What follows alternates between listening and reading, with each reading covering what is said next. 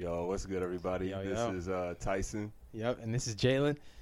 and this is our podcast, Woo. baby. Dang, Day first one of episode. recording. First episode, bro. Yes, sir. Man, it feels pretty good to be out here. I'm not gonna lie to you. Absolutely. You know, the grass is green, the sky is blue, and we're ready to just hop straight into this. Sir, So, you you want to tell them the name of our podcast, brother? Oh yes, of course. So the name of the name of the podcast is !sample please, and it's kind of a reference to like the Twitch chat, I guess, commands that you would do, but we don't got a chat command, so you know it's fine. Yeah, you know, and it's gonna go over most people's heads, you know what I mean? But like, Probably it's probably super niche and very nerdy, but that's pretty much who we are. We are some niche and nerdy niggas. You know oh, for sure, 100%. So that's why, you know what? Fresh out the math class, dog. Absolutely, feeling you know what I mean? extremely good. I just finished my calculus homework, so you know we're already just the brain juices are flowing, dog. Right, the trigonomical equations are just flowing through my brain. Going good. You know what I mean? So yeah, I love how this is a music podcast, and we haven't talked about music once. For not the a first, single time. 5 minutes of the podcast. We did not rehearse this or anything. Not you even know, close. We're just raw dogging this thing. Straight up. I feel like this is a perfect chance to throw in the Chance shout out and hit him with the no shot. No shot. It's just going to be completely niche references to people that we only know in real life that no one else outside of our close friends group is even going to know. But it's at all right. all. It's all right though, because when we're famous and this is like, you know, Yeah. this comes back as like, oh wow, these two people just did this podcast. Yeah. Everybody's gonna look up who we're talking about. They're gonna be famous through us. You know what I mean? Oh, for sure. It's gonna be fine. And you know they're gonna owe us like 80% of the money that they going forward, but we'll discuss that later. Dude, yeah, we name dropped you. Now pay us, thank you. Man, we mentioned you on the podcast. You owe us $30. Wow, if you got paid for every time you name drop somebody, I think That'd the be game would insane. be the richest motherfucker in the I world. think so. The game, dude, does he name drop a lot? Dog, that's his niche. You talking about niches? He really does that. He's name dropped everyone and their mothers in every single song. Dude, I don't think I've really listened to any of the games, so I can't comment on that, to be honest with you. Ooh. Maybe I need to step my game up. Oh, there you go. There's the first dad joke of the podcast. Got Step your game It probably went over most people's head. Yeah. I feel like half the audience is now sighing and groaning, and they've just turned the podcast off. That was Absolutely. it. They had a game joke, and they were like, all right, well, these niggas can't be trusted. There you go. Already starting off with the corny shit, and there we go. You know, you gotta let it out the gates early. You know, Of like when I course. go to the rec center. You know, like Yeah. I go to the rec center and like I get like an air ball. You Yeah, know, yeah, every yeah. single day I go there. And Brian, always my homie Brian. Shout out Brian. Yeah. He just tells me, hey, you know, That's one $30, per by day. the way. You gotta get that air ball out the way. So that was our Yeah. air ball. You know, There you go. It's No more cool. corny shit for the rest of the running of this podcast. Really. No, for sure. I don't think I will ever make another corny joke for the rest of my life. Yeah. I'll be 30 years old, 40 years old, 50-year-olds. No dad jokes. I got a 1-0 record. Yep. 0-1 record technically since I lost. Nope, it's a 1-on-1 because you won by vowing to never do that shit Yeah, again. there you know go. what I mean? So, Starting it off right. there we Starting it go. off right. Speaking of right, I feel like we also have to talk about how Kanye is not in his right mind at all. Because the fact Not that he at all. got barred from the Grammys, it was the Grammys, right? That Yep. was the music one. Yep. He got completely barred. And I feel like you got to be going pretty far for even the white people to be like, all right, dog. I'm You gonna going need way to-" too far. Yeah. Especially when you're a coon ass Yeah. nigga like Kanye, because Dude. he got more white fans than ever at this point. I feel like This is the And equivalent they're of getting still, like- banned from the barbecue. That is not a good look. Absolutely. Not a good look to have. Not even close. I mean, he's been kicked out from the cookout for years now. Yeah. You know, Yeah. since at least 2018, where he said slavery was a choice. That's a bold statement right there. That's the understatement right there. The music is good though. I Music feel is like it's Donda's alright, yeah. gotten pretty big. The fact that he's even trying to put out his own separate like music streaming website is kind of nuts. I cannot imagine listening to like only Kanye stuff on one app. What else is he gonna put on there? Who is gonna work with him on this like supposed music streaming app that he has?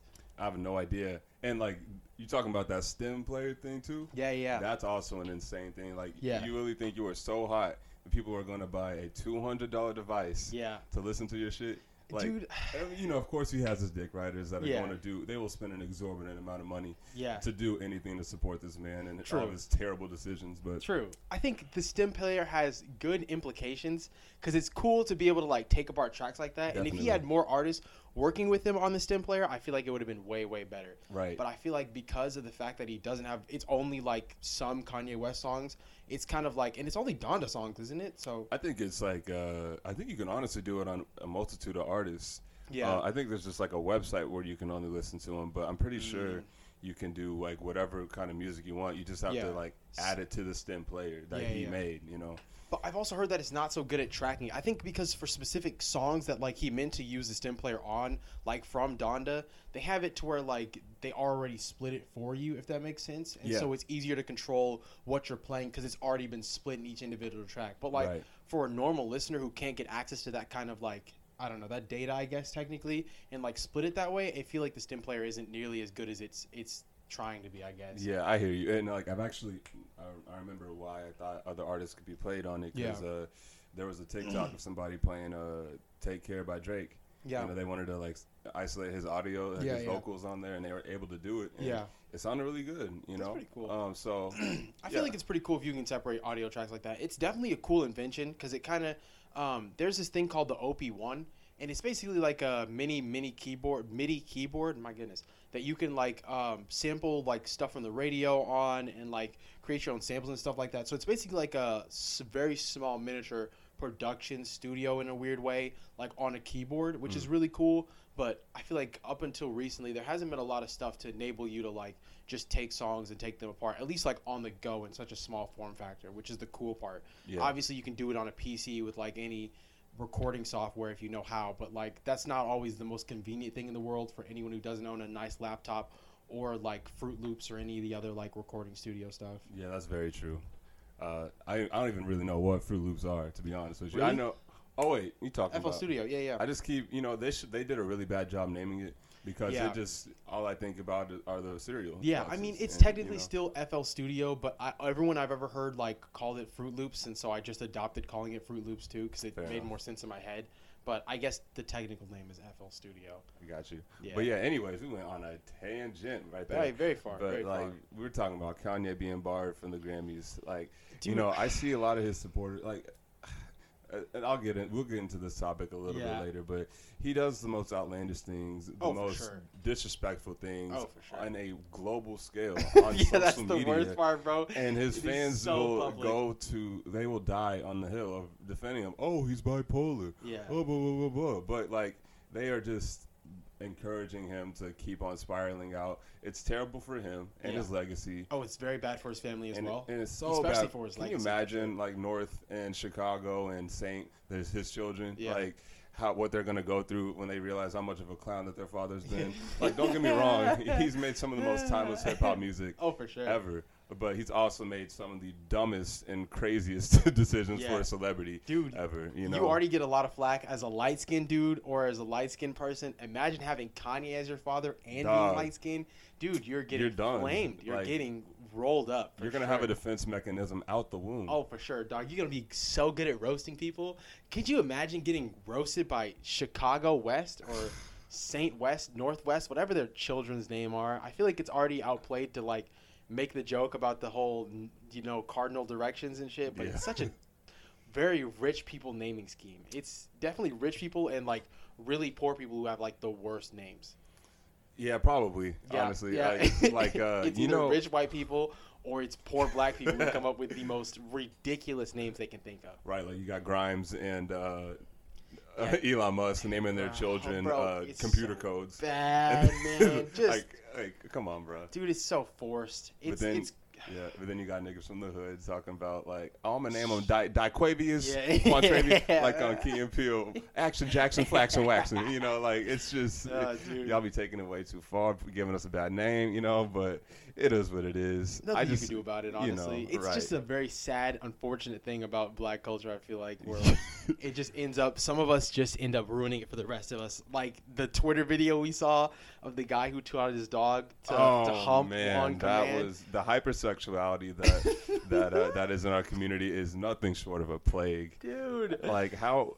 Who in their right mind teaches their dog how to hump, like air hump something, bro? Yeah, air hump on command. He basically said, like, show him what you're going to do when you get the bitches in the club. Like, and the dog gets up on a chair and just starts like, humping. Air humping the chair. And man. That's just the biggest fuckboy energy I ever seen. Dude, and it's worse than fuckboy energy. It's way worse. But it's so bad. I'm praying to God that wasn't a light-skinned dude that did that. He was dark-skinned. Don't worry. Yes, sir. Dark-skinned, man. The dark-skinned team took one. A rare win for the light-skinned community. Yes, sir. It's all right. Y'all still get clowned everywhere else, so it's okay. We can take a couple losses. Hey, you know what?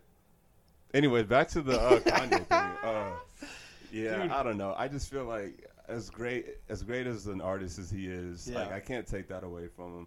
There's just been so many countless like huge mistakes that he's made. Not even mistakes. They're just really bad decisions that he probably did think about before and still decided to go through with it.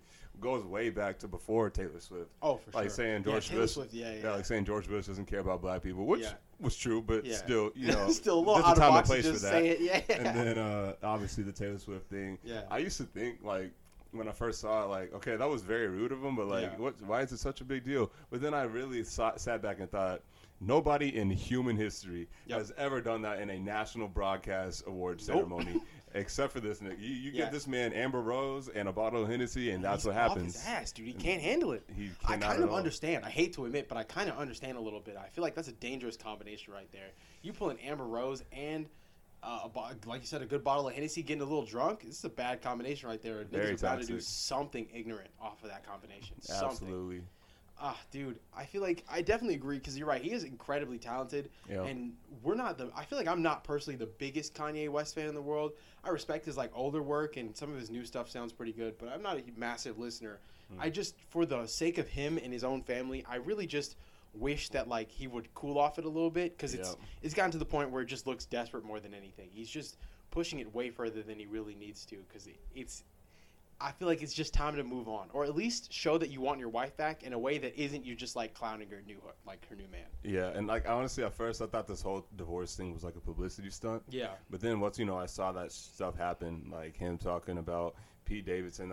First of all, wait, pause on that real quick. This man Pete Davidson is just he is the Dark Knight of he just pulls every single celebrity woman that just got out of a relationship. Yeah. First he got Ariana Grande right after she broke up with Mac Miller. R.I.P. to the legend Mac Miller.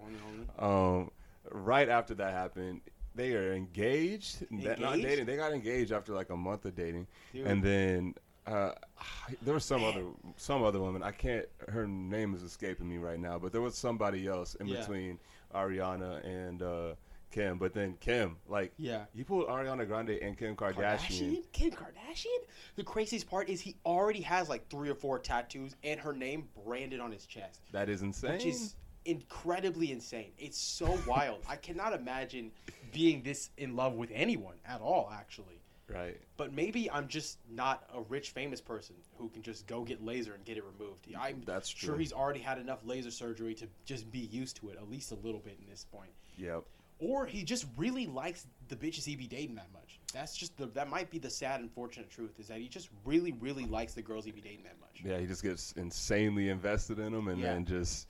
I don't know. He just makes these decisions off the cuff. But, hey, it's his body, his choice. Yep. And, if he's happy, go ahead. You can't as long really as she's happy say too. Anything, but someone brought up an interesting point, by the way. So, Kim is at least, 10 years older than him.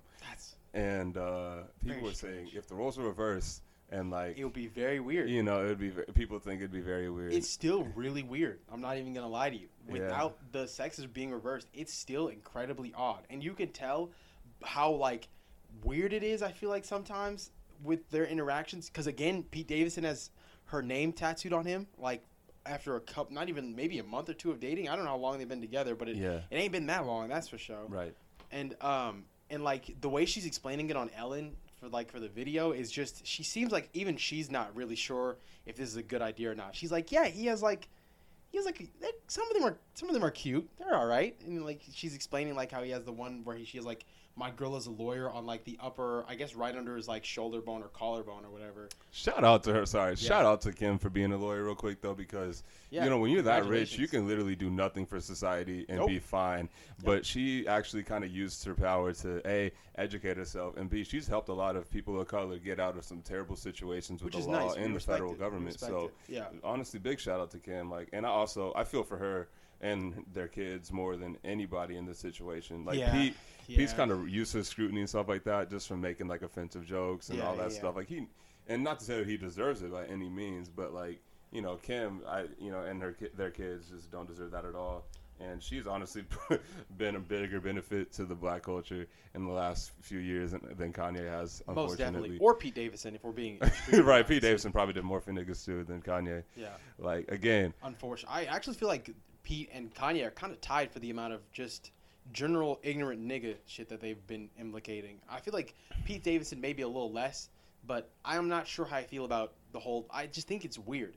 Both his relationship with Kim and Ariana is just downright strange. It is strange, but you still gotta also admit, like, you remember, it's not like he put a gun to these women's head and said, "Hey, you need to get with me now." You know, like it wasn't like, I'm gonna get a tattoo on my chest, and ain't nothing you can do about shit it. You can do about it. You know, like this, they went to him. You know, and I'm sure he pursued them in some way, but they were both consenting adults in those relationships, and it just happened to be him. Maybe Pete is just slanging. No, like that quote unquote Big Sean Nintendo Switch thing. Maybe that's nothing compared to photoshopped Pete Davidson picture. They just he was on dark mode, you know. He switches it off like a Twitter user, bro. He got a switch on his back, man. Flip it to dark mode and grow a little bit afterwards. People be more believing that, that that's a nigga's penis, than mine, But that was still one of the more unfortunate things I've ever seen in my life. Yep, can't hold my Nintendo Switch the same way. I'm stuttering. I can't even get the sentence out. I'm so traumatized. I can't even say the word Nintendo Switch properly. I'm gonna be like, get the after I've seen that gaming console. They got a new Mario game coming out. I don't plan on ever touching it at all. I still can't. Again, I got PTSD. I had to go to a therapist, dog. It was 12 inches. That's disgusting. Truly vile. I love how this is definitely a music podcast. This is a music podcast. Most definitely. We've talked about a lot of music so far.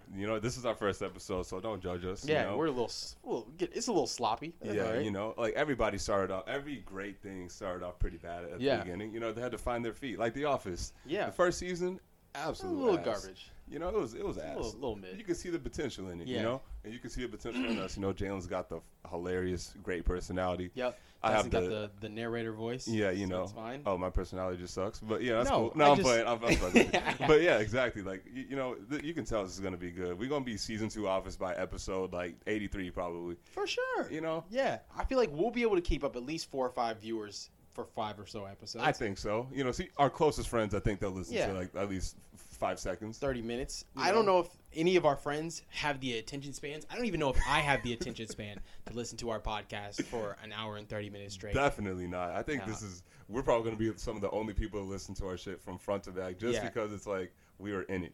I think if we didn't know each other, if there were people, if we just forgot the name of our podcast, we put it out there. And we just started listening to it. After 2 minutes, we're like, "What the hell is this?" Yeah, who are these niggas? Who are these niggas? Someone needs to come get these, bro. Someone find their address and take their microphone away. They obviously do not have the power or the ability to carry on a podcast like this. Not even close. Man, you really think I have a narrator voice? Yeah, I think you got the narrator voice, dog. Okay, I'm about to try that out. Thank you. Yeah, of course, man. You should get some gigs, sign some gigs up. Maybe you could start doing rap ad lib intros and doing the Hey Kenny shit and stuff like that. They do the producer tags. Yes, sir. Yeah, dude. You can start doing producer tags because you got the narrator voice. You know what I'm saying? Yeah. Oh, I'm going to try narrating right now. Yeah, go ahead, hit him with it. What are you narrating? Well, it was a dark and sunny afternoon. Wait, that makes no fucking sense. Dark and sunny? Hey, you know what? Nigga living in the eclipse? Yo, maybe that could be our nicknames. You're dark and I'm sunny. I don't know about that. You racist. I can't be racist against my own race. Already starting off with a coon shit. Like to hear it. Love to hear it. First episode, already being colorist. That's what we're like. That's what we like to hear. Oh, no. I feel like we have to give at least one music opinion taste. We really do. Okay. Do you want to do something recent or something? Sure. We could talk about Frank because that's been something that we've been talking about a lot. Frank Ocean has been a very big player in both of our lives lately. Yes, he has. Mostly because my brother has the worst opinion in the world. Absolutely. I haven't even met this man yet, but shout out Tyler. Yeah, no shout out. I take that back. Yeah. We should just edit it out. No shout out. We're editing this out. Absolutely. Screw you, Tyler. Maybe try listening to crack rock and then we'll and enjoying it actually, and then we'll give you a shout out properly. Yeah. Anyways, this man's brother. Yep. He said that Channel Orange was a 4 or 5 out of 10. 4 or 5 out of 10. Which is disgusting. Which is the most objectively wrong opinion I've ever heard in my life about anything. I can't think of a single person who who is actually sane and has a valid opinion that thinks that. Like, it's wrong. It's not like I disagree. It's not, that's a hot take. It's wrong. No, it's just a very wrong take. It's just straight up wrong. Like, from a factual standpoint, it's just not correct. I think that it's one of the best, not only albums from the last decade, but especially a debut album. Like, you got to realize, really, really good. He was like a couple years older, like 1 year older than us. Yeah, writing and producing that album. Yep. And the amount of artistry and vocal ability and just ear for like great instrumentals is just insane. For the first album you ever put out too. It's pretty strong. It's a good start. I think it might be a little like all over the place. It's pretty good, but it definitely is very random. I feel like when it comes to like some of the sounds, I think that's probably why Blonde is a much easier listen, is because it's just kind of smooth. There aren't a bunch of like ups and downs with very different styles. Very true. It's nice to hear Frank do different things, but I think like for Channel Orange specifically, it can be a lot when it jumps around between like Monks and like Pyramids and Pilot Jones. Yeah, Bad Religion. Sierra Leone. Yeah, like they all sound like could be from completely different albums. Yeah, very different. Yeah, even though it is a huge flex on his versatility as an artist. I think if he had, I don't know, if the songs were more sonically coherent, it would have been even better, you know. But Pink Matter, by the way, we can't talk about that. Andre 3000 is so incredibly talented, so freaking great, and obviously Frank, like he made me float with his falsetto, and that's a crazy combination, dude. Is and so they met good. up again on Blonde, you know? And it was just as good. Even though Frank didn't even sing in that song, it's okay. Yeah, I would gladly take a solo.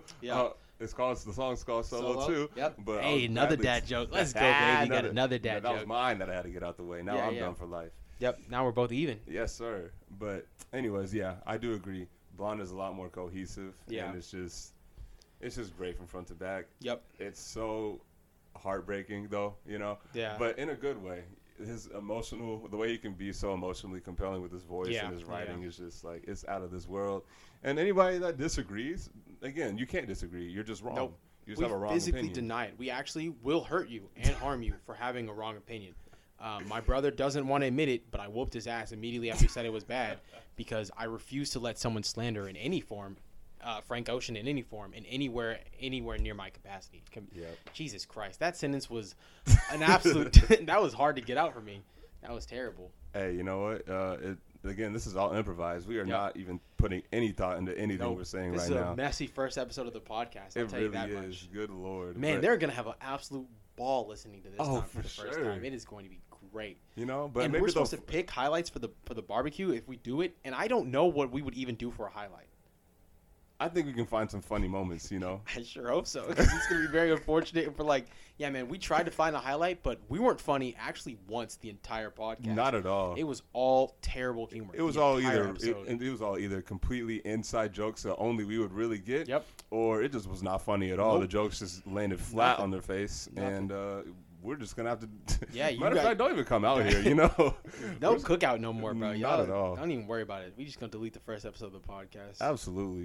Dude. No, but what were you about to say? Oh, I feel like I was gonna go back into the Frank Ocean thing. Yeah. But I don't even know what I was going to say. I was just going to try and meaninglessly transition back into Frank Ocean. There's never a meaningless transition back into that nigga. Okay, No, he's always relevant. But I think he might be like my favorite artist, like of the 2010s decade. Really? That's a strong, I know it's a strong back right there. He only has 3 albums out from that decade, but they're all such insane quality. Yeah. That I don't know. I haven't listened to Nostalgia Ultra yet, but I think I need to. I've heard really good things about it. Oh yeah, he has 4 projects, and you also need to listen to Endless. Yeah. Endless is that was such a great and underrated album. Yeah. Songwriting is also crazy there, and it's like, if I could describe it, it's like he had just a bunch of random ideas. Yeah. But instead of thinking them, he just made them into like sound. His random thoughts and ideas that were popping up in his head. And I feel like I have to listen to it to get the true context on it and be able to say anything, because I haven't really listened to it at all. And it sounds interesting to have it's an audio visual thing, right? Like where you're supposed to watch something too. You don't have to. That's the way he put it out officially. It's on but you would have to get Apple Music, and you don't have Apple Music. Yeah. But like, on Apple Music, it's like a 45-minute video because the album's 45 minutes, and it's literally just him building a staircase, and you're just listening to the album. It's, the visuals aren't very compelling. I don't think he really meant it to be. Yeah. He actually, fun fact, he put that out just to get out of his record label.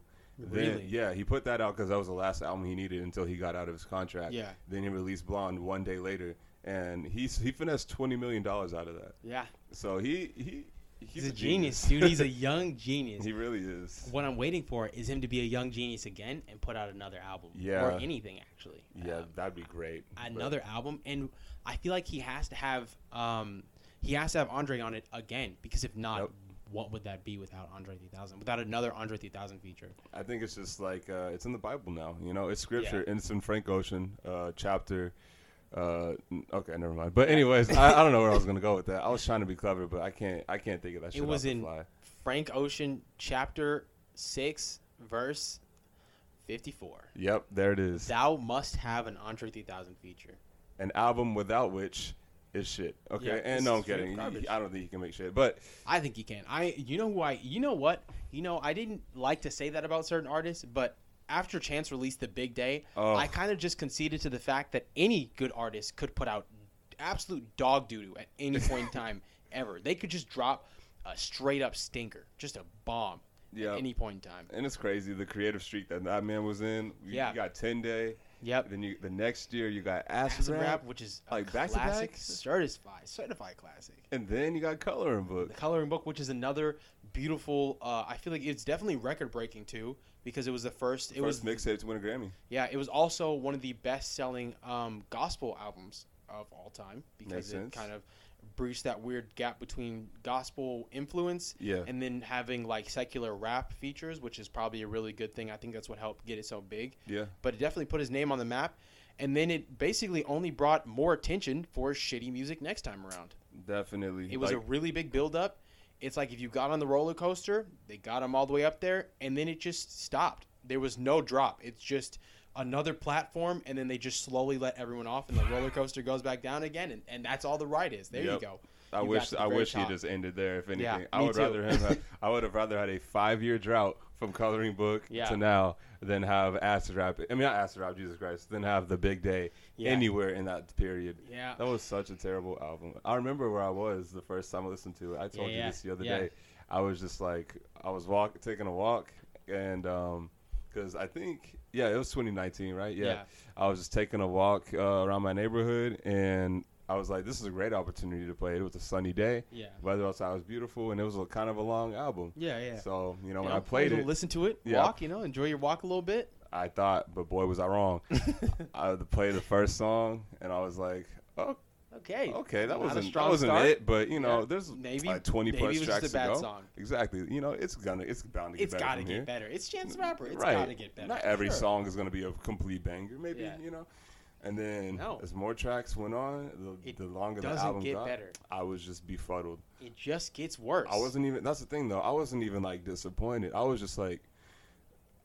Man, I was just absolutely bemused and flabbergasted. Like, I feel like a loved one passed away. I didn't sign up for this. I just couldn't even really grasp the fact that it was that bad. And when it was over, I remember like the feeling in my face, because it was just stuck on like, like that meme of Swaggy P where he's like making that face with the question marks. Like that's, I was like, was that real? Are you sure? Like, did somebody put a bootleg version out or something? No way. It's got to be a leak. He's not. He didn't mean to put this out. It's a leak. It was just forcefully released to the public. He didn't actually want this. There's no way he's actually backing this. And if you know anything about Twitter and hip hop, it is the most ruthless. Don't drop a terrible album, like, social because media. you will get clowned with zero hesitation. And he used to be the most beloved figure in hip hop. Like, not the most, but he was very much up there. He was very loved, for sure. And then, but at least in the underground scene, for sure, he definitely put out mainstream. Really? Yeah. I feel like he wasn't as big in the mainstream. At least in my opinion, and the people that I spoke to, I was like the only Chance the Rapper fan, and a lot of people. I knew like 2 or 3 Chance the Rapper fans in high school, but for the longest time before Coloring Book came out, I was the only person who really like knew who Chance the Rapper was. I put a couple people onto him because I used to listen to him like all the time, but I was like the only person who I can think of who like listened to him on a semi-regular basis. And then Coloring Book came out, and then everyone listened to him on a semi-regular basis. Yeah, that's what I meant too, like Coloring Book, because like even like literally anybody. Like I worked at Chick-fil-A. And when you work at a Chick-fil-A in Texas, you're gonna be surrounded by a bunch of like country loving, country fucking people. You know, shout out to my ex coworkers, by the way. But like, they are with the shout out to the just absolute belittling. No. Shout out them though. Nice job, though. You know, the ones that are cool, they know they're cool. If they're offended by it, then that it is what it is. Then the shoe fits. You know, if you don't get big, they may never even hear this in the first place. Exactly. So who knows if it really even matters? Exactly. But anyways, like. Even those people that like blasted country music out of their pickup trucks, like they knew Chance the Rapper. They be singing No Problem and all that shit. When Coloring Book dropped. Yeah, when Coloring Book dropped. So that being said, like that, the fact that he had that huge of a reach on the audience, you know, like just to be so shot on after that album. I'm not saying that he didn't deserve any scrutiny for it because he did. It was terrible. He had a lot of fans hyped and he let everybody down in a big way. Yeah. But people did go really overboard with that, especially on hip-hop Twitter. He still gets disrespected to this day. Ooh, I love my wife. I love my wife. I love my wife. Ah! Ooh, I love my wife. I love my wife. Ah! My wife's really cool. My wife's really small. You know, like, that whole thing. Like, it's just terrible. Dude, do you remember when he did the little thing he posted on Twitter, too, where he was like, he had a beat machine, and he was like, trying to do the beat. It was the worst thing I'd ever heard. It was so bad. Dude, he did so poorly when it came to, like, releasing new music. I think he just stopped and went into dancing. All of his Instagram stuff has just been him, like, dancing, basically. Oh, no. Yeah, he hasn't put out anything music-related. At least, well, actually, that's not true. He has put out music-related stuff. But you know it's bad if you go from being, like, a huge Chance Raptor fan to being, like, I don't want to listen to be a fan. Yeah. I don't want to listen to a single thing. I'm nervous. We were talking about the PTSD from earlier. That gave me PTSD. Absolutely. I feel like I cannot, with a good conscience, turn on another Chance the Rapper like tape without being at least in the back of my mind a little worried that I'm gonna be very disappointed at the end of it. Very true, and understandable. And like, it's funny though because he actually did drop a song last year called "The Heart and the Tongue," and it was great. Really, like, it was like acid rap level good, but no one paid attention to it because he did have such a flop. Exactly, like all that. It's like all of that attention and critical praise he got over all those years was all completely shattered at once just because of that bad album. Not to mention, do you remember that whole fiasco with him on Twitter where he was talking? On tour. He had to cancel the tour because he wasn't selling enough tickets. And on top of that, like his manager had to sue him because he wasn't like compensating him enough. Like it was just fumble after fumble after fumble. And, you know, like I think he just tried to conform. Really, dude, he tried to be like everyone else, and it ended up costing him a lot, like in terms of his musical quality, because he went from being someone who like defined what it was to be like a new and up and coming artist to basically just following what every other artist had done in the last previous years. I feel like the Big Day is just like a very poor copy of other, like, I guess so-called mumble rap styles and not doing them very well in the slightest, actually. But the sad thing is, you say that like he's mimicking or all that stuff, like trying to bite other sounds or something like that, but it was still so uniquely terrible that like I can't compare it to anything, you know? Yeah, it was still so bad that I can't think of another artist who did it that way. It's still garbage. He just found a new way to do the garbage. Exactly. Yeah. I don't know. I feel like I wanted him to be really good, and I wanted the Big Day to be very good. Of course, everybody did.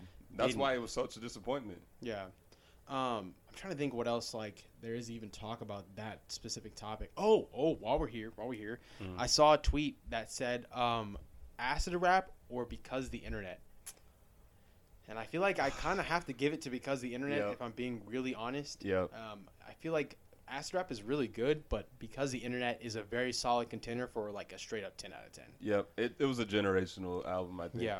The hype and like the wave that it had on the internet was just absolutely insane. It had a hold on everybody. Yeah. And the way that still does. And the way that Childish Gambino / Donald Glover, who's one of my favorite celebrities, like entertainers, musicians, comedians, just multi-talented. Yeah, I feel like you have to say entertainer when you mention his name because he is talented enough in so many areas that it kind of doesn't fully encapsulates what he's capable of just by saying like, oh, he makes music, oh, he makes a TV show, right? Calling him a rapper, that's just a disservice, honestly, to him. But because the internet is so great, because not only the music itself is great, the whole album experience is really good, especially when you like throw in the screenplay that went along with it. Did you ever read that? No, I did not. I've seen bits and pieces of it, and I've kept up with the story. I like watched a video recapping of it like a while ago, but I haven't actually like read the entire thing from front to back. And don't get me wrong, it's not like a perfect like this album does not perfectly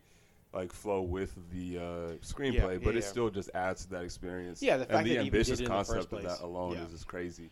And again, while Acid Rap is a great collection of tracks, that's what it is. It's just a collection of really good tracks. Yeah. Because the internet is like a collection of great tracks and an experience. Yeah. You know, and like the method acting that he was doing too. Yeah, when he was doing his interviews. Yeah. Oh, it was crazy. I'm very much in love with what he's been doing with his music and him as a person, and with like the stuff he's done for Atlanta, which has been super, super cool. Such a great show. I absolutely love Atlanta. And then I would love to see him. It would have been nice to get someone like him on the remake of the Boondocks. I feel like that would have been a great. very, very cool extra tie in there. I'm so sad they canceled that, though. Of course they canceled it. Niggas can't get shit no more, bro. Not we at can't all. get nothing. We didn't get our superpowers that one day we were supposed to. Right. We didn't turn it to X-Men. I ain't seen no nigga Avengers running around lately. Not at all. The Boondocks got canceled. I feel like there's been some more. Kanye West been wilding out in the like media and stuff like that. So niggas have been taking a massive L. Tyler Perry made another Madea movie. Like it's just we're taking L after L after L. It's Tyler Perry is a menace. That is one person who needs to be genuinely locked up. Put him in prison. Someone take that man's writing like license. Oh, I don't know. You obviously don't have a writing license. Make one and take it away from him. Make one just so you can take it away. Just please stop him. He is on a tear. Something needs to be done about this man. Yeah, like he had. I'm not gonna lie. He had some bangers for movies. Yeah, some, no, for sure. But the stinkers outweigh it. He just by kept going. Shit ton. He just kept going. Downhill. Dude, like the one where he's like, "You just can't handle me and my two gay dads." What a line! What a line! You really do got to be out of your right mind to say something like that and think that like this is a good bar. This is a good line. Absolutely, this is fine. That was not good. That was a loss. Every movie he's made since like 2010 has just been like a minor loss for the culture. I feel like not even a minor loss, very much a major loss. I don't want to disparage him too much, though. You know, we gotta uplift our black creators when we can. I do. And we've been ripping into these niggas I'm for not afraid to 20 be a coon. minutes. I do. I feel like he needs to be stopped. Something is wrong with that one. I'm pretty sure the video I sent you on Instagram of the dude getting slapped and doing a spin around, I'm pretty sure that's from a Tyler Perry show. Or at least someone trying to be like Tyler Perry. And for those who haven't seen the video, it's literally just a dude getting slapped in the face, but he does a full 360 spin before he goes down. And he makes quite the noise while he does it. He goes like oh. Like if y'all have ever seen like a women's tennis match and they just hitting the ball back and forth, that's literally the noise one he made. slap But across make the it cheek, cling, full 360. And I just, when I saw it, I was in emotional turmoil. Probably because it was a light skin. It definitely light skins be getting the worst kind. They get the worst representation. We really do. Like, you know, we... Shamar Moore, that man is another menace. That is another man who needs to be locked up. He needs to be locked up. He constantly disparages the light-skinned / mixed community of the, sector of the black community. Yeah. With every breath he takes. Dude, it's... Like, every breath he takes is an insult on our pride. It only gets worse. It's just, like... Just, you're not in a silly, goofy mood today? You're not feeling in a silly, goofy mood? Yeah. Nah, but for real... We need to talk about... Bro, we have barely talked about any music for the first hour of the podcast. Even the music we did talk about, we would just transition into like the artists' lives and shit, or just like Donald Glover. We talking about his stuff outside of music like immediately. But back to the music. One of the coolest things that I found, speaking of putting our name to use here for the sample stuff, I did not know that "Hard Times" by the Roots was originally a Curtis Mayfield song. Oh, yeah. Which is crazy because I absolutely love Curtis Mayfield. Great artist. Shout out JoJo's, the show, which is a very piss poor shout out to be basing my knowledge of any Curtis Mayfield songs from. But Superfly is a stand in the show. So I looked it up and was like, oh, Superfly's gas. This is a great song and a great album. Wow, I really like this guy. And then it just gets more and more and more and more and more and more and more better. I don't know. I was trying to avoid saying more better, but I realized I couldn't say anything else to replace the word better, so I just had to. I was already at I could have been like more amazing. I guess that works. It does work because amazinger isn't a word, so that's what you use more for. I can start using English and never mind. Ebonics, it's a beautiful. You had to go there, huh? Yeah, we're gonna have a lot of editing to do. We really are. We have a lot of stuff to cut out. I'm not gonna lie. We're gonna keep like 2% of this shit. It's gonna be a 10-minute episode, man. Like, hey, welcome to Hey Sample, and that's the show. Thank you so much, man. That's it. Thank you so much. Really appreciate it. We had a lot more content, but all of it was either racist, terrible, or unfunny, or just some other very unspeakably terrible thing to talk about on a public forum on something that can't be taken away ever on the internet. So. Sorry about that. Next episode, we're going to go for 11 minutes. Yeah, next time, we're going even deeper. We're going to go farther for the jugular. We're actually going to just start listing off people in our real lives we hate. Yep, and we're gonna go so hard that we're just gonna be fully embraced by alt-right communities and radical left communities. We will be disowned. Absolutely. Have the color taken off of us, and we'll be sent to the mines. Absolutely. I saw there's a really bad Twitter comic. I don't know if you saw this, dude. Oh god. But it's a Twitter comic, and it's this like light-skinned girl, and like she's like, I'm not gonna vote for you, and then it's just Joe Biden. He's like, fine, I'll take your blackness. Then I guess you ain't black. It just took away your black. I saw that. That was one of the worst things. It's so bad. But it was also. It looks like a Dragon Ball Z comic, dude. It does. I don't know if I like that. It was like Cell in Dragon Ball Z, where he like sucked the people's bodies, like he just sucked the blackness off her skin. It was. Yeah, you didn't vote for Joe Biden. Looks you like ain't your black. N-word card's been revoked. I'm not gonna lie though. That's the thing. He wasn't wrong, but it should not have come out of his mouth. Probably not. Look, I'm not saying that if you're black, you have to have a certain method of N-word? thinking. No, he said, but he did say, if you don't vote for me, then you ain't black. Something along those lines. Like, he said that.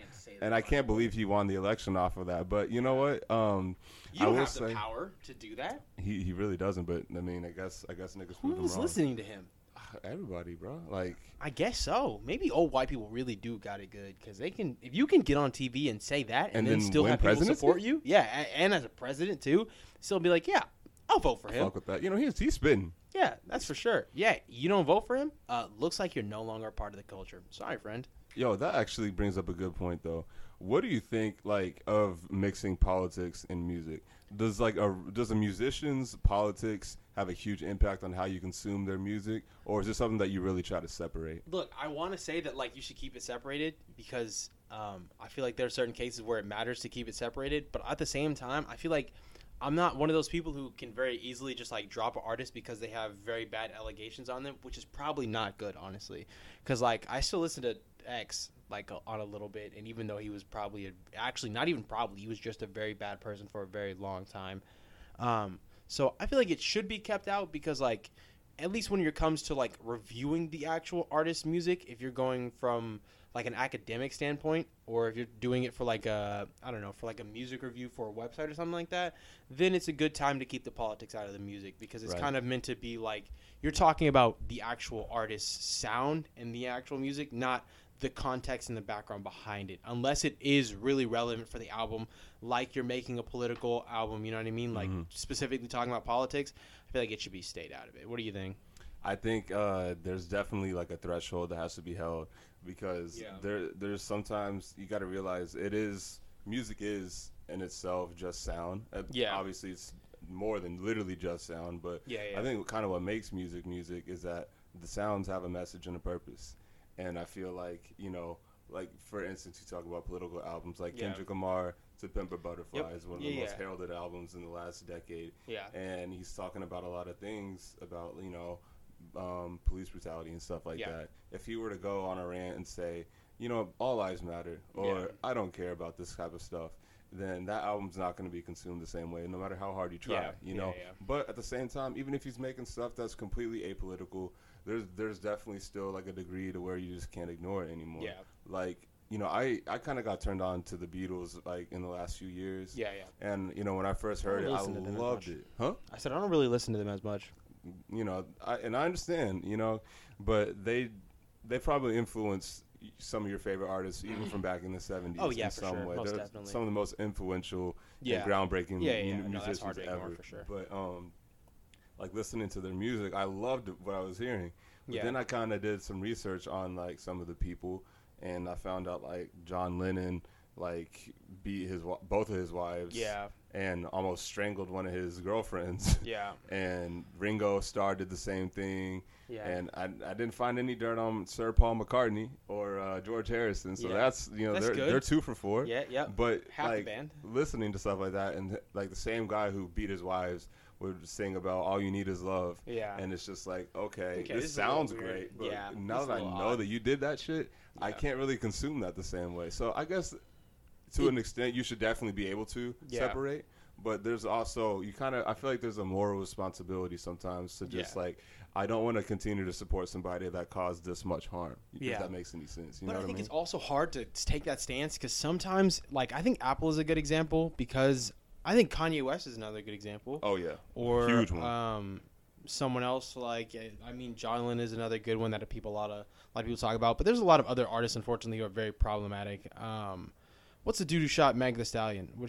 Tory Lanez. Tory Lanez is another one. Another really good example that, like, I don't know. Sometimes it's hard to feel like you even make a difference in the first place by, like, just me stopping. Because, like, it really does take a lot to stop someone from, like, truly being able to continuously put out music and make actual money off of it. Of course. So, like, it's one of those things that, like, I would discourage you to.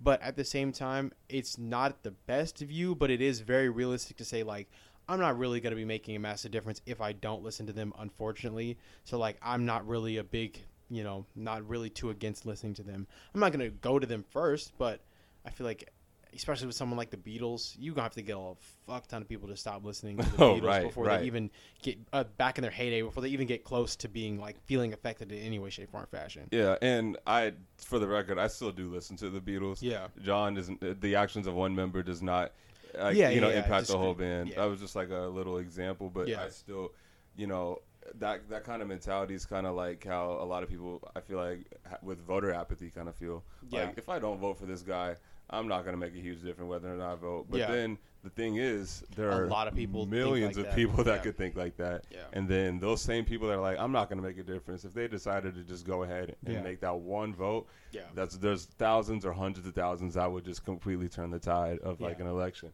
And so with the music, I know it's a little less extreme, but I still feel like, it's not even necessarily about you trying to not give them any more monetary support. Yeah. It's more of like, if someone knows you listen to them or anything like that, it's kind of showing kind of like your stance on like who you choose to support, you know? But, again, I think it varies because, like, I listen to X, but that doesn't mean I support abuse. You know what I mean? Of course. Like, I think that's partially why you have to separate it a little bit because, like, again, it doesn't always immediately imply that. Like, voting, I don't know. It really depends. Voting is another tricky one because sometimes you really do end up with just 2 really bad choices. And you have to just pick the lesser 2 evils. Kind of pick the lesser evil, honestly. Which is literally kind of what happened to this last election. Yeah, a couple of elections, we probably shouldn't be talking about politics, honestly. That's another very, very dangerous subject. Definitely. We're going to cut this out, I guess. Who knows? I just wanted to, like, I thought it was an interesting topic to talk about for music. I think it definitely is important for music too, because like now, especially with people like Kanye West, is a good example where it's kind of relevant now, where like he's being very, very toxic is the Twitter version, I guess to say, but like he really is being very unhealthy for like his relationship with his like ex-wife, and if he wants to actually get back with Kim, this is a very piss poor way to go about it. Oh yeah, it also has a very big important implication for his musical career, considering the fact that he's been barred from an award show. It really is starting to affect more than just like the people's opinions of him. It's more and more starting to affect like the actual critics' opinion of him. So he needs to be careful, but I don't think he's going to, because again, cancel culture doesn't really affect much, and the Grammys are already going out of the fucking window anyway. Of course, like, so it's not like the biggest deal in the world. It really is just about the statement, I guess. Definitely. And like, especially when you add the fact this man had the biggest ego before he was even relevant. Yeah. Anyone that's a Kanye fan knows he's been an egomaniac from the jump, to say the least. And the bigger he's gotten, the worse it's been. Yeah. And then you add the fact that last year he became a multi-billionaire after one deal. Yep. If y'all didn't think that he would start going ballistic after that, then over. You don't know anything. Over. But anyways, with him being barred from the Grammys, that actually is a pretty good segue into the Grammys as an institution. Yeah, we both. I already know how we both feel about this. It's terrible. Shit. It is absolutely terrible. Bad. You can very much make the argument that it's racist. Yeah, very much so. If not immediate, I feel like it's more of like a discriminatory racism than it is like directly like black people are not allowed. It's more like black people are put in a little small box, and that's where they get their awards. The rest of this is for the white people. One phenomenal recent example, Tyler, the Creator. Yeah. You know, he dropped one of the greatest albums of the year with Igor. Yep. And if you listen to it, there is absolutely maybe 10% of it is rap and hip-hop. Actual rap music. The rest of it was like super ambitious, like experimental pop, R&B, you know, pretty much anything but rap. Yeah. And he won a Grammy for the best rap album. And which is look, cool. I'm glad he got a Grammy. You know, his first big song, Bastard, came out in 2009. And his first song, he said, like, he wanted to win a Grammy. Like, that was one of his life ambitions. And he got it. He won it. Can you imagine when you win something that you've been wanting for a decade and you still feel, and, like, when that win is so insulting at the same time that you still feel you had to say something negative about the Grammys once you won it. You know, it really is like winning a race because the other person's, like, dropped out. Like, you got first place because the second person, like, place person, or the actual person who's supposed to get first place kind of quit. It's like, sure, you won, like, the first place medal, but you would much rather have won it, like, the actual way that you know you deserve to win it. Like, the official way. And it sucks because he's never going to be able to win his first Grammy again. So to have it kind of be, like, taken away from him in a way where they're like, oh, yeah, like, it's urban music. It's not like a good pop album. It's a good like hip hop black people album. Do you remember what he said about the word urban? In his, where post? It's basically just like the corporate version of like the N-word. Yeah, I think that was a little bit of a stretch, but I still see exactly where he's coming from. It is a little bit, but I think it kind of fits, to be honest with you, because it is the corporate way of saying like this is for black people. Yeah.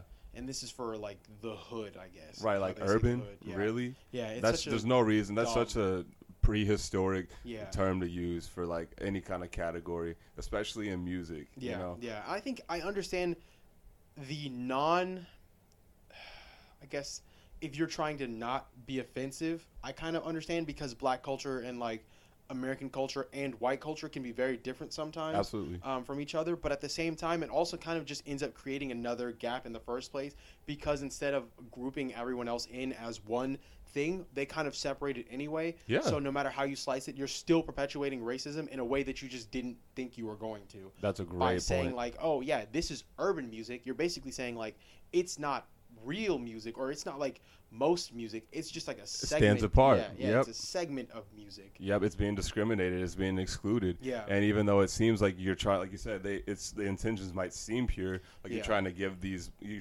black artists and black culture like a space. Time to shine, It's still part of music as a whole, and you're treating it as its own thing, completely separate from the rest of it. And that's just not true, and it's not fair. And it makes the wins in those categories a lot more disingenuous. Yeah. And like with urban stuff, like, how can I say this? Like again, him saying urban is like the N-word.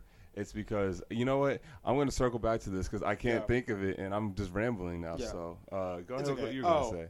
Well, I think another big thing, another reason why I feel like the Grammys is kind of very much very one-dimensional is K-pop is never mentioned on there. Oh, my goodness. K-pop being it's massive. Incredibly popular. It is so massive. Ridiculously popular. Also, speaking of K-pop, shout out my homegirls, Cassie and Michelle. Good transition. Man, shout out to them. Those are my fucking girls. Yep, they turned me on to some fucking heat that I never thought I would ever be exposed to. Yep. Especially like BTS obviously is like the biggest group from that category of music, but they turned me on to, sorry y'all if I mispronounce his name, but Baekhyun. I'm just gonna pray to God that I'm somewhat close. Not gonna be able to give you 80 pointers on that one. Yeah, I know, but like I have to look his name up because he deserves proper enunciation on his name because this man's vocals.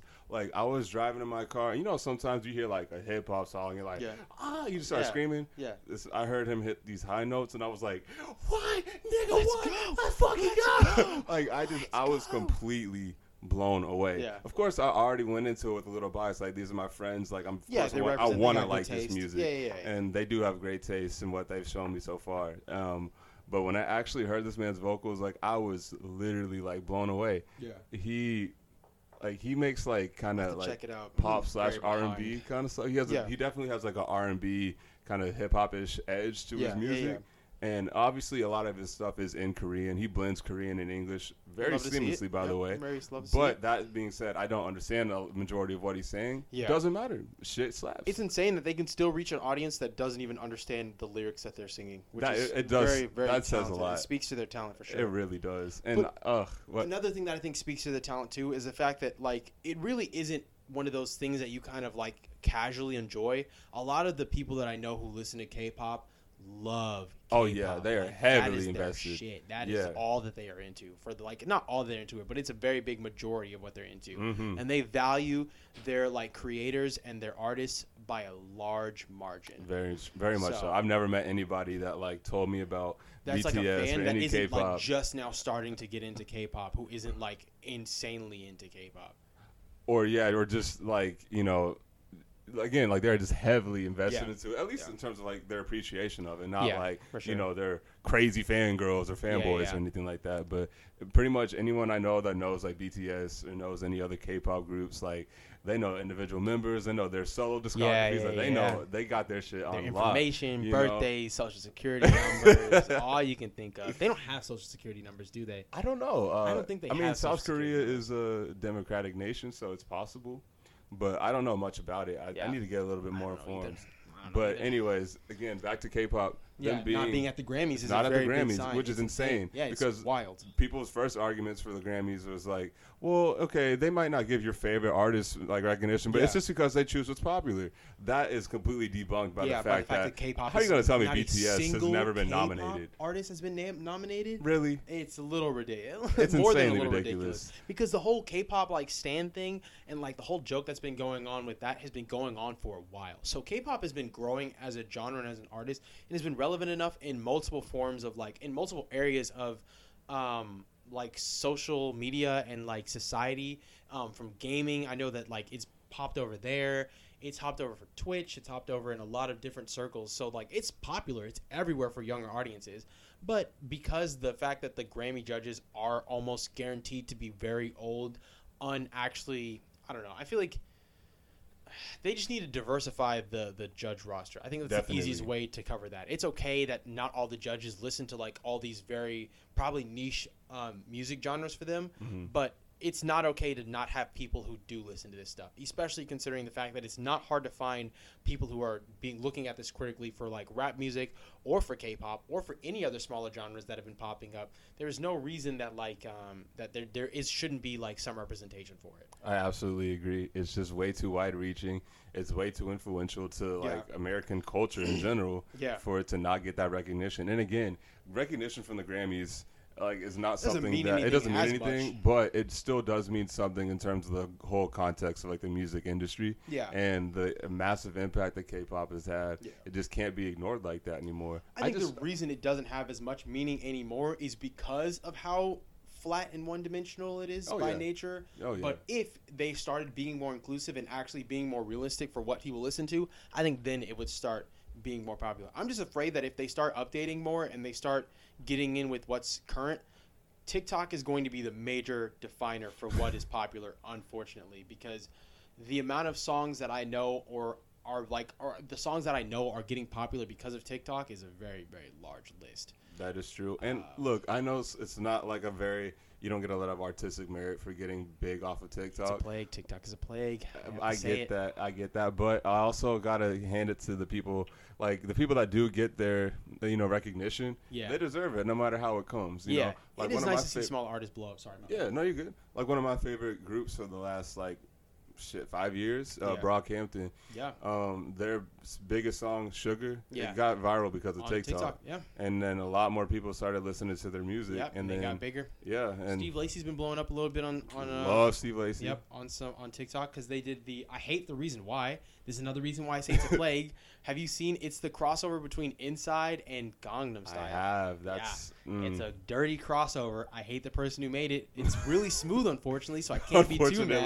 It's heat though. Yeah, it's a little bit heater. It's very smooth, but at the same time, like I kind of hate it. But slowly, he's been getting popular. I'm trying to think if there's another artist that I love that's been getting popular.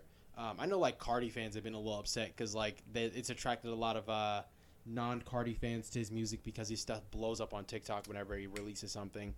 Yeah, and like that happens a lot with anything, any kind of artist, no matter what they blow up on, but especially from TikTok. But when any artist gets like a huge influx of new fans, the original fans get mad about that. Yeah. And I think that is such a gatekeeping is a terrible, terrible thing. Look, man, I still stand by it in certain situations. Anime is one thing that I gatekeep. I don't give a fuck. What's the reason for that? Dude, bro, okay. This is a reason why I'm not going to sit here and justify it. I'm not going to say that it's a good decision. I'm just saying, as a person who listens to anime and as a person who's talked to people who listen to anime before it got popular, it is very hard to go from being the outcast of society who get made fun of for liking a genre, literally not even being weird. It's just like before anime was popular, just the mention of anime already got you kind of clowned a little bit. Right. And so, especially if you weren't listening, like watching something like Dragon Ball Z or like Naruto, or like something popular, it was like super niche. Very few people I knew who actually like listened to it and wouldn't clown you for it. And then it blew up. And now the same people who used to look at me funny for like liking anime are the same people who are like, oh my god, anime is amazing, I love it. And like, I'm not outwardly just like, oh, don't watch anime, you guys don't deserve it. It's more like it makes me a little nervous because it's like, man, this is so shallow to watch like people you know only gave it a shot because it's popular, like get into something that you've been loving and enjoying your entire life. Video games is like that too. There was a long time for like video games was not the popular thing to be doing. And like in middle school, it was not cool to be playing video games and talking about video games. And then everything just kind of blew up and video games became normal. And now like people streaming on Twitch and like people playing video games and doing stuff like that is not abnormal anymore. It's very much odd if you don't play video games and you're like in the age demographic, boy or girl. Actually, that's another thing, boy or girl. It's weird if you don't like anime or watch anime or play video games anymore. Yeah, that's true. And I never really looked at it from that perspective. And then I'm glad. Thank you for adding that perspective to it, because it makes like the whole idea and concept of gatekeeping less one-dimensional. Yeah, because I feel like I've always viewed it from an outside lens. You know, because I've never really been one to gatekeep, especially like just being like in the black community, as a light-skinned person, like I already know what gatekeeping is, and what it feels to the like highest degree, and it's just really shitty. But that's why with music though, but when it comes to music fans, like I get too, like some people thought like, you know, like Logic, before he got really, really big, he had his day one supporters, and then he started getting really big and making more popular music and more radio friendly music. And you know, obviously for the worst, by the way, for the worst at some point, very much for the worst. At some point, I Don't Want to Be Alive or whatever that song is a disgusting abomination to any form of rap music. Do you know which one I'm talking about? The Suicide one? Yeah, his biggest song, Look, I love the meaning behind it, and I thought that Alessia Cara had great vocals on it. Khalid did too. But I just think the biggest thing about it is just corny. And the corniness of it isn't even really his lyrics or anything. It's just that when he sings the chorus, like, you know, I've been alone, I've been taking my time. I forgot who can relate? Woo! That's what really did it in for me. If he didn't it's a radio Disney hit for sure. And that was an ad lib, you know, so that means this nigga like recorded that depressing ass hook, wrote it down, and then he was heard about, you know what, let me add this shit in. Who can relate? Woo! Like, I have to disagree with you when it comes to the lyrics. I feel like the lyrics are so on the nose. I don't want to be alive. I feel like it is, it's a little. I'm not saying that you have to be some super deep, like, you know, mind-boggling therapist level, like, spitter to be able to keep up and talk about songs about depression. But, man, hearing a song like that just kind of flattens every emotion you feel when it comes to, like, negative emotions. I don't know how to explain it. It just makes me upset. I don't like it at all, especially as someone who was going through depression around that time and experiencing like real life issues. We've talked about this with some of the songs they play at like our job at Target and stuff like that. That some of them are they're not good. If you sound corny when you're doing a motivational song for any emotion, it just ruins it, dude. Absolutely. It makes me feel the opposite of what you want me to think. Most of the time, I don't feel any like joy listening to that song. I just feel anger. It actually makes me very upset. I want to hurt people whenever I hear that song because it's just that bad. I don't want to hear Logic going, who can relate, off of when I'm supposed to be like crying. This is what song I'm supposed to cry to, like midway bawling through like an emotional breakdown. In the background, Logic's like, who can relate? Woo! Come on, bro. Come on, man. You can do, and the fact that like he's actually had clever bars and been able to like he's proven that he can spit. So for him to go from something like Under Pressure to that is very disappointing. Very, very disappointing. And have you ever heard of like his motivation for making that song? No. So people would tell him like before that song and album was made, like people would write to him or tell him in person like, "Yo, man, your music saved my life." Yeah. And so that really inspired him. He was like, "I wasn't even like trying to save people's lives. I was just doing what I love." Yeah. So like, what would happen if I did try to save their lives? Which is a very admirable thought. It's a noble cause. Very noble cause, but.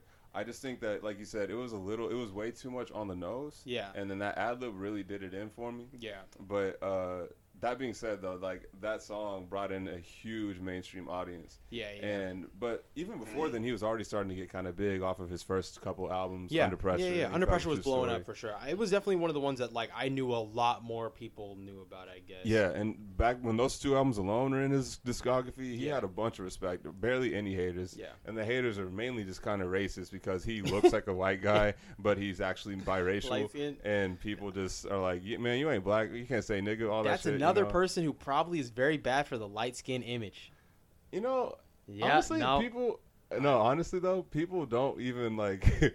I still like, even though people always make this annoying joke, like, "Did you know Logic's biracial?" Blah blah blah blah. I still feel like people still don't really see him as a black man. They just see him as somebody who's trying to be black. Yeah, which is very weird for someone who actually is black. I know, like, I can't imagine what that actually must be like though, to like literally be denied of your actual identity and your heritage. He tries too hard. He tries too hard to be biracial.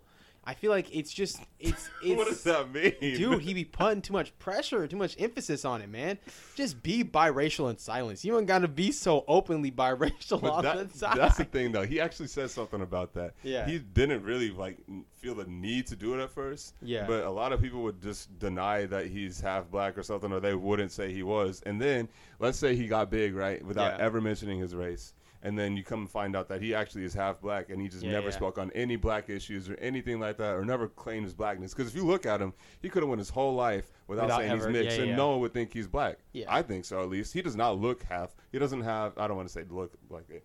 He doesn't have very typically African-American features, except for, like, I don't know, maybe his curly-ish hair when it grows. I was going to say his hair, maybe. Outside of that, like, he could have went his whole life with just saying he's white, and people would be like, okay. But he wanted to own up to his blackness and talk about how proud he is to be black. But then when he did that, people were like, "You don't even look black. What are you talking about?" So I think even though he did go a little too far with it sometimes, I think, again, his intentions were so genuine, and it gets overlooked way too much. I feel like he really just is proud of where he comes from, his heritage, and that he just wants to own up to it and not deny it, you know, because he could easily, and because he looks white and he's white passing, he could easily just get a lot of white privilege all of his life. But I think the fact that he's kind of denying that possibility for himself by, you know, opening up about his like blackness and stuff, it's a noble thing, you know? I think so. I think it reminds me of a saying I heard like a while ago. It says, "The road to hell is paved with good intentions," which I think is a very profound statement, obviously, because I think, and this is a very less extreme example, but it's definitely an example that I can think of too, where like by doing it in a way that wasn't exactly, it was just too corny and too far. He did it in a way that was just awkward. So instead of it coming off as genuine, it really just comes off as weird and forced. And I think Logic is a good example. I'm trying to think of someone else who is a good example of like just taking it too far. It's kind of like when you see people talking about like, when you see people who are not African American talking about black culture and trying to very obviously use like ebonics and black slang, and like, sure, you might want to fit in and the intentions that you have are good, like you just want to fit in with your friends, sound cool. Everyone wants to do that. That's not abnormal. But the way that you're doing it is just so weird that I cannot give you credit for it. You just sound so awkward and so unnatural that like it's very obvious that you're forcing it, so it just doesn't feel the same way. Your intentions are great, sure, but like there's a way to do things. Yeah, that's a pretty good. It's a very interesting topic. Yeah. Because it does get to a point where it's not just authenticity.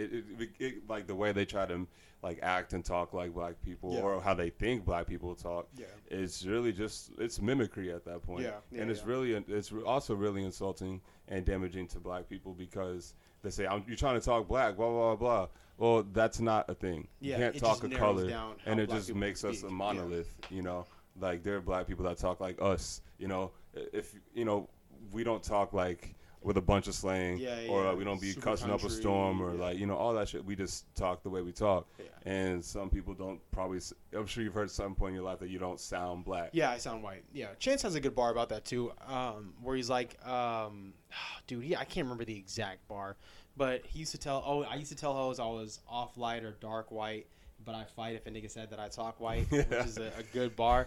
I'm sure I might have mixed around the first two lines maybe, but the intentions is still the same. Right. Because, I mean, we could probably both relate to this too, where I grew up definitely feeling a little alienated out of black culture because of the things that I enjoyed and the stuff that I listened to. Absolutely. And the way that I spoke, what I chose to do with my hobby, and the way that I dressed, like, I spent a lot of time not feeling like I really fit in with black people a lot. Yeah, I felt that too, and it's really sad, Yeah. And I felt guilty because like growing up, I didn't have a whole lot of black friends because of that. Because same. Again, like just my interests and the way I talked, and especially like just like again when you add my complexion to the mix, it's like, man, you're basically white at this point. Yeah, and that's like, how you feel, bro. You're too black to fit in with the white kids, but too white to fit in with the black Earl kids. Sweatshirt said that in his song, too white for the black kids and too black for the white. Yeah. And it's really sad, but as I've grown up, I gained a lot more appreciation and proximity to my culture because I met people like you. Yeah. And I met a lot more just people that are just not in that, monolith and gatekeeping kind of mentality for black people. It's people that treat us in our own community. Actual black people. Like when it's already hurtful when you experience racism and like that generalization from white people. Yeah. But you kind of expect it just looking at history. Yeah. But when you get it from your own race, especially living in the South. Yeah, when you get it from your own race, like it's extremely hurtful. It's even worse because it's like I'm not accepted by the only people that are supposed to not judge me for the way I look, and your own family. Yeah. Oh, it's the most heartbreaking experience. It definitely hurts your confidence for sure, and it also like even if you don't do it on purpose, it passively discourages you from like hanging around black people because you're nervous that you won't fit in. At least that's what I felt. I felt nervous because like the things that I always enjoyed, no one understood. And like my cousins used to give me like a lot of shit because I didn't date like a bunch of black girls, which is not even really true. My first girlfriend was black. My second girlfriend is white. My current girlfriend, but like I still kind of talk to people of a lot of races because race never really mattered. But it was like still annoying to hear like, oh, you don't date like black girls. But most of the time, the reason I didn't like really click with black girls naturally was because the stuff that they expected out of me was not what I was as a person. So of course, like if you're looking for someone who fits in with a more stereotypical like idea of what a black person and a black man should act like, I'm not really going to be your cup of tea, which is fine. Facts. You can have your type, but like you can't really clown me or get onto me about it or like say something about it if the people that I'm supposed to be trying to talk to aren't even interested in me as a person in the first place. Yeah, and I experienced that shit a lot too. Yeah. I don't think I've ever been like discouraged from talking to black girls or anything like that. Yeah, not even close. And I don't think that's what you were saying either, but it's just like there are definitely times where I would try to like holler at a black girl, cause and it wouldn't work, It wouldn't work because like I'd be talking like this. Yeah. Or they think I'm soft because I'm light skinned, or they think that I'm soft because I talk quote unquote proper, and it's just it's because not a good you look. Can actually form a sentence. And I guess that's again when I was talking about earlier with gatekeeping. Yeah. Like it's just I feel like if we as a black people would stop like viewing things in a monolithic way, we would be so much more united, And I don't know. I think if we united as a community, we could just get so much progress. Oh, for sure, man. Dude, we'd stop so much ignorance if we just all agree that, like, there's nothing wrong with wanting to fit in with... Because I think another big thing is, like, music is another big driving factor as to why people act the way that they do. Because a lot of the people that are famous in black culture are either football stars, basketball stars, rappers, or R&B singers, or, like, maybe people who do fashion. And those are pretty much usually the big ones. And usually a lot of the people who are famous in one circle branch over into others. So famous basketball players know famous rappers, listen to famous rap music. Rappers do blah, blah, blah. They jump in different places. Kanye with Yeezus. Drake has a lot of stuff, too, with different clothing brands. There's a lot of different artists that jump around.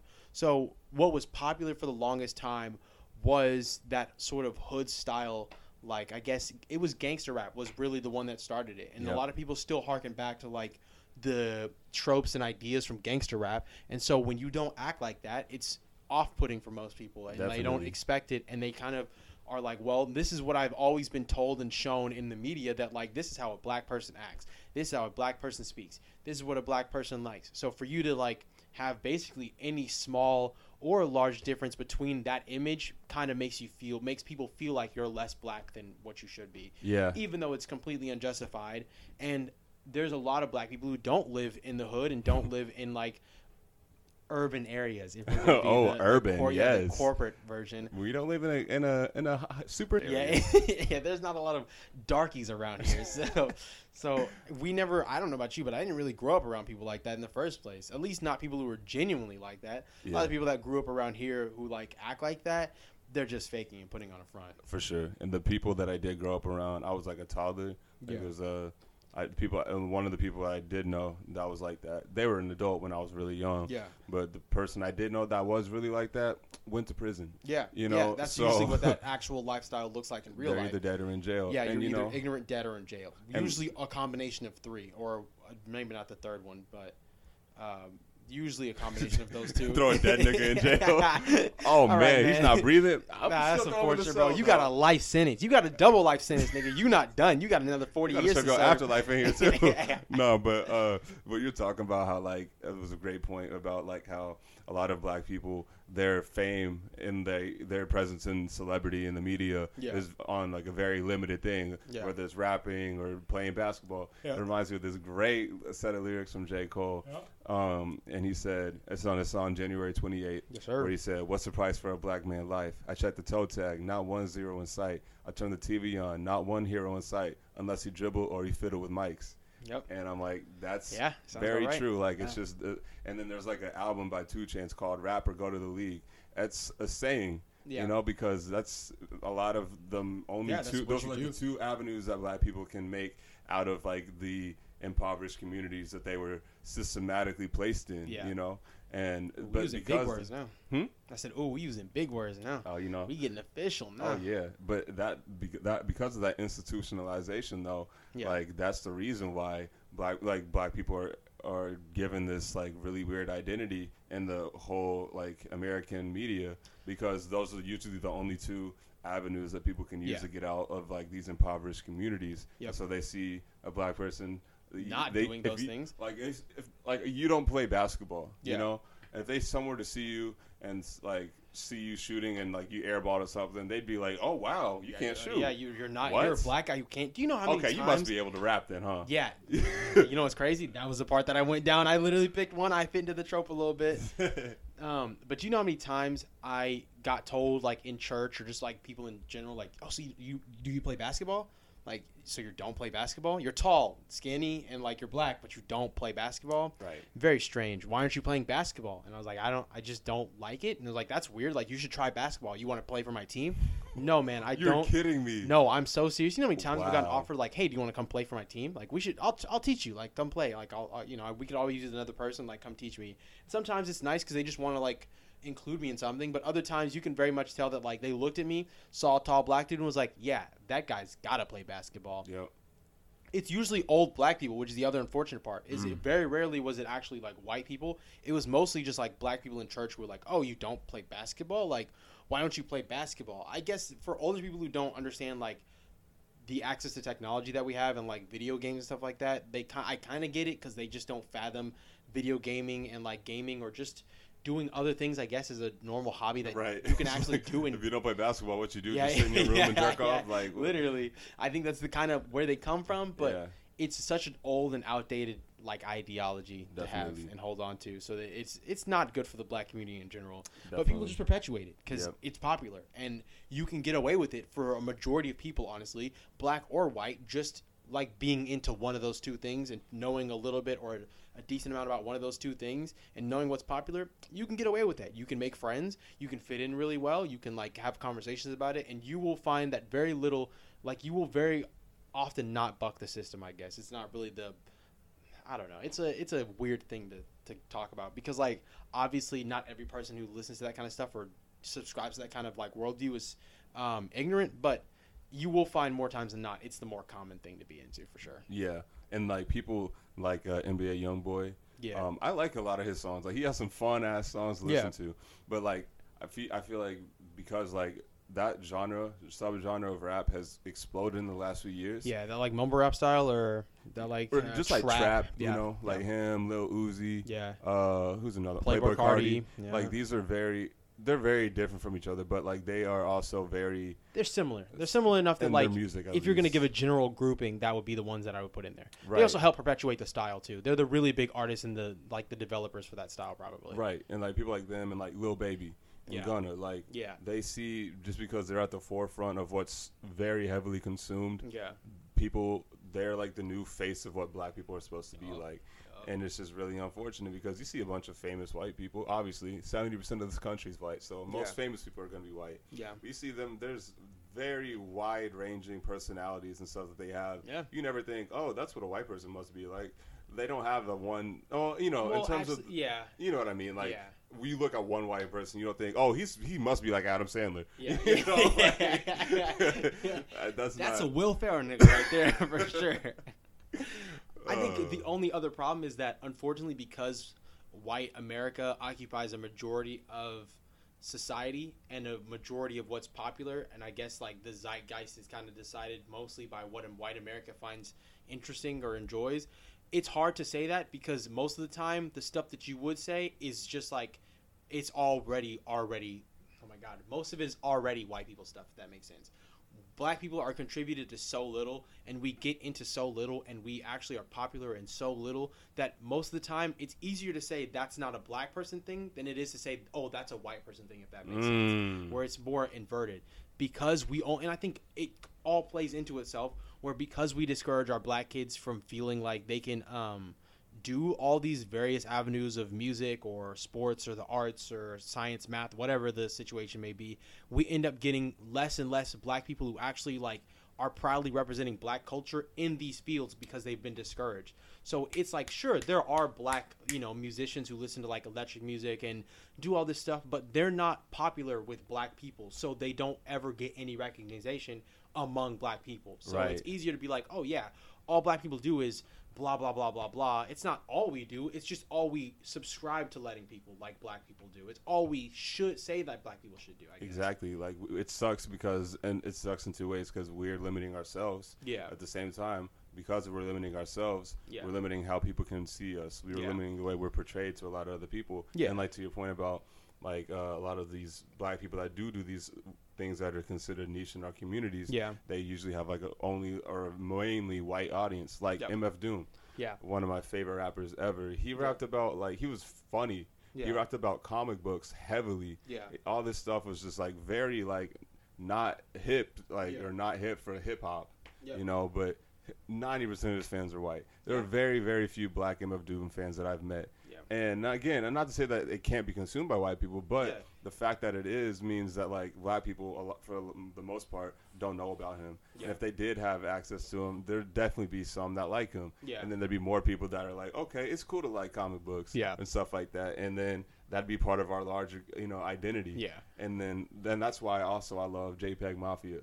Have you heard of him before? I've heard of him, but I haven't listened to a lot of his stuff. He's one of those artists that like there's so much music to do a deep dive on that like sure. I haven't gotten around to listening to a lot of the people. It's a never ending pool with streaming. Yeah, and literally. But JPEG Mafia, like he makes like experimental rap music. Yeah. And he's also like one of my favorite artists. He's put out a lot of great material. Yeah. His first album, by the way, is called Black Ben Carson. I think that's one of the best album titles I've ever heard. The Black Ben Carson. That's a good one. Yeah. But anyways, he did an interview with the legendary Nardwuar. Yeah. Who, by the way, we'll get into him in a second. Actually, we'll get into him in a second. But that's a big chef kiss right there. Yes, that's my boy. But he did an interview with Nardwuar.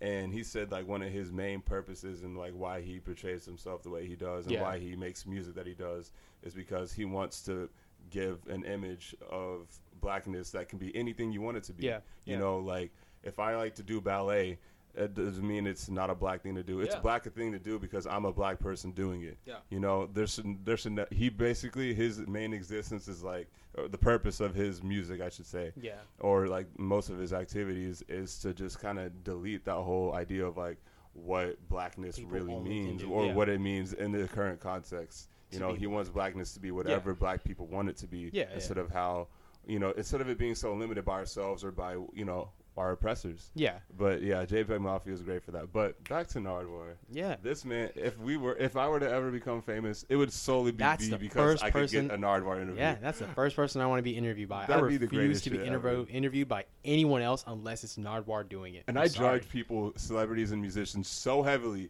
based on how they treat this man in their interviews. Yeah. Like if I see someone being a dick to Nardwuar in an interview, I lose so much respect for them. Dude, there's no reason. He seems like such a nice and innocent guy. And I know he can be really sweet. He can be a lot sometimes. Yeah. For some people that aren't familiar with him. Fair enough. You know, he's super energetic. He's very energetic. And he asks some very deep questions. Yeah. And if you aren't familiar with him and how much research he does for his job, you would be understandably you'd be off put. A little off put. Yeah. For that being said, you should still not be a dick to him. Yeah. And either way, like the people that are familiar with him, like if they show him a lot of love and respect, I gain a little bit for them, even if I've never heard of them before. Yeah. But like. Speaking of things that also, I didn't mean to interrupt, but I feel like this is a good segue into one of my favorite music things, which is Tiny Desk. Yes. Tiny Desk is so good. Yes, I absolutely adore Tiny Desk and everything it represents. Fucking Desk. It is so acoustic and homey and nice, and it is so cool to see a small deconstruction of like an album or an artist that you enjoy. I would murder someone's grandmother to go see a Tiny Desk concert. You have no clue. Very oddly specific. Dude, I feel like it gets more specific the more I want to do it. I'm like, yeah, man, I would massacre someone's snail if I had to, dog. I will fight him. Not Gary. Dude, yeah. Spell SpongeBob, I'm coming for you, my boy. Gonna pour salt on that little nigga. Oh, that's terrible. To go see like Tiny Desk. Chance or Frank Ocean on Tiny Desk? Man, Frank Ocean doing a Tiny Desk concert. I would ascend to heaven immediately. I'd do so many vicious things to. Did you say you would choke a bear? Yeah, I'd choke out a bear. I'd fight Yogi with no hesitation, butt naked with honey covering my asshole. No problem, dog. You don't gotta worry about it, dog. I get it, man. I'd slide up there like it was the Revenant movie, bro. I get in there, no problem. You toss me a butter knife, a spear, whatever you got, dog. Just go raid the kitchen pantry and give me what you got. Oh my god! Whatever wildlife you need me to take on, I am Steve Irwin. Is what that means. I am Steve Irwin. I will live and die by nature, literally. Oh my god! But yes, I would.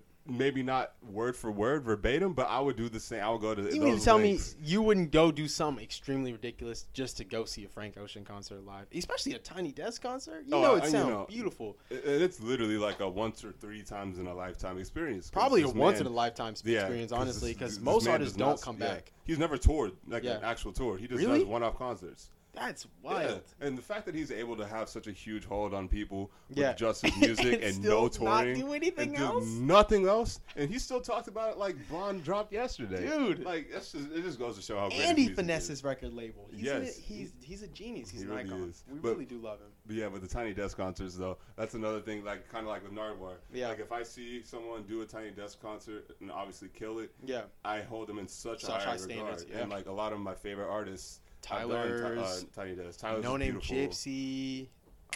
Anderson .Paak. Anderson .Paak's is really good. Mac Miller's is probably the most iconic one. It might not necessarily be the best, but it's the most iconic. He got Thundercat playing the bass like he's some random nigga. Like, what? Bro, the fact that you can get Thundercat to be a backup in your Tiny Desk concert just kind of speaks to the levels. Thundercat was doing a tour at the time, and Mac just called him up like, "Hey man, can you want to come help?" He got on the plane immediately and went. Of course, that's just homies. Yeah. Yeah. But like, and I literally have a screenshot from their that's your background concert as my background saver because it is so iconic. That is one person I felt the most sorry for, other than Mac Miller's family, when it came to like his loss, and probably Ariana. Those are like the people. I feel like him and Ariana took it probably the worst, and understandably so. Yeah, especially because, and I hate that it happened to her, but yeah, people started blaming her. Bro, it's so disgusting how people act on the internet sometimes. Really it's so vile. There's no reason to be so negative at a time that is probably already really, really, really difficult. Not to mention, that, but not to mention, like, the album that she made, like, that came out, like, a week before he died. Yeah. She made that, it was an album that was put out because of not because of, but during one of the hardest times of her life already with the whole Manchester bombing that happened at her concert. She was still suffering from anxiety and depression from that. Yeah. And then you add on Mac Miller dying alone. And then that's terrible. And then you add on people blaming you for that shit. So unnecessary, man. And she was already getting blamed for shit before he died. Like, you know how when they broke up, he got in that, like, DUI incident? Yeah. Like, someone made, like, a viral tweet about how Mac Miller made a whole album for Ariana Grande and she dumped him and now he got a DUI. It's the saddest stuff ever. Like, that was her fault. Like, it's her fault, bro. I feel like people like that are very much disconnected from reality. And misogynistic. Oh, it's got to be misogyny at that point. I could also see it being ignorance because I feel like I haven't truly experienced what it's like to be around someone who's an addict, but I get enough of the gist to know that it's not a fun time. And it's not nearly as simple as it ever looks on the outside. Of course. And Euphoria is a bad example, but it is a popular example of, like, I guess a closer touch to what addiction can look like for the people around you. You see a lot of addict stories, and usually it's famous people, so you really only see, like, that person's perspective and what happened for them. Like, Demi Lovato had her whole thing where, like, she made a documentary a while back about her struggling with drugs and, like, her going through it, and then some of the stuff that she went through while she was coming down and going through recovery and stuff like that. Sorry to cut you off, but Demi Lovato, just so we don't seem ignorant as fuck. Yeah. And I'm not calling you they. My bad. They are non-binary. Yep, my fault. I think they just came out with that a couple years ago. So it's recent. They put out. I had heard about it, but I haven't talked about them in a while, so I didn't immediately put it to. Right. My apologies. No need. But yeah, we do like to be politically correct around here, of course. Or just correct in general. Correct. I guess. Just respecting their identities. Yep, be respectful. So that they've talked about and how they struggled with it, and it sounded like it was very difficult. And I know from her friends, like the interviews that her friends did too, it was also very difficult. And it's never as simple as like just stopping, or like it's never as simple as being like one or two people being responsible for them getting worse or getting better or doing whatever. It is a process that with anything, even if you aren't addicted to drugs, if you enjoy something, whether it be weed or music or whatever, it is not nearly as easy to just like stop doing that, or as easy to just like control how that affects your life, because there's just too many factors that go into it. Ariana does not deserve to be shamed for being an adult and realizing that this is an unhealthy relationship. I have to get out of here. And she literally said, like, in defense of that viral tweet, she said that like she described that relationship as toxic. Like it was toxic. And he's a grown ass man, and if he can't make safe choices for himself, she can't stay in a relationship. Yeah, it's not her responsibility. She's not his mom. Not at all. And like the way that people treat addiction so stupidly on the media, like with Demi Lovato, remember when Demi Lovato, like they almost overdosed, and they did overdose, and they almost died. Yeah, like right after Mac Miller, I think, or if not right after, it was like the year after. Yeah, and people literally clowned them. Yeah. Like, there was not even a second of delay. Yeah. When they found out that they weren't dead, they were just like... It was immediately off, anything related to Demi was just, wow, relating to heroin or a crack pipe and stuff. And it's so disrespectful because, A, they literally could have been dead if the paramedics didn't show up when they did. Yeah. And, it's just... I can't even imagine having to come back thinking, wow, people must be at least a little happy that I'm not dead. Yeah. And you go on social media and you see that people are just... trashing you for surviving a near-death experience. It's terrible and traumatizing, and I feel like it's just something that is unfortunately kind of like intertwined with the music industry and some of the more popular artists. I don't know, and like I forget who said it, but someone said like your favorite rapper is I think Amine said that. Yeah, Amine and his song Burden. It's the first song from his LP Limbo. That came out in 2020. I haven't listened to Limbo. I know I need to. It's gas, bro. I think you would love it because I know you got the Amine hoodie. Yeah, I love. What I'm saying? You got to represent. I love Care for Me. Yeah. Or Good for You. Nope. Yeah, Care For Me. No, you're right. Good For You was his first album. Yeah. Care For Me was Saba. Yeah. But Good for you. My bad. No, but anyways, but Amine said in Burden, he said that like your favorite rapper's doing blow. Yeah.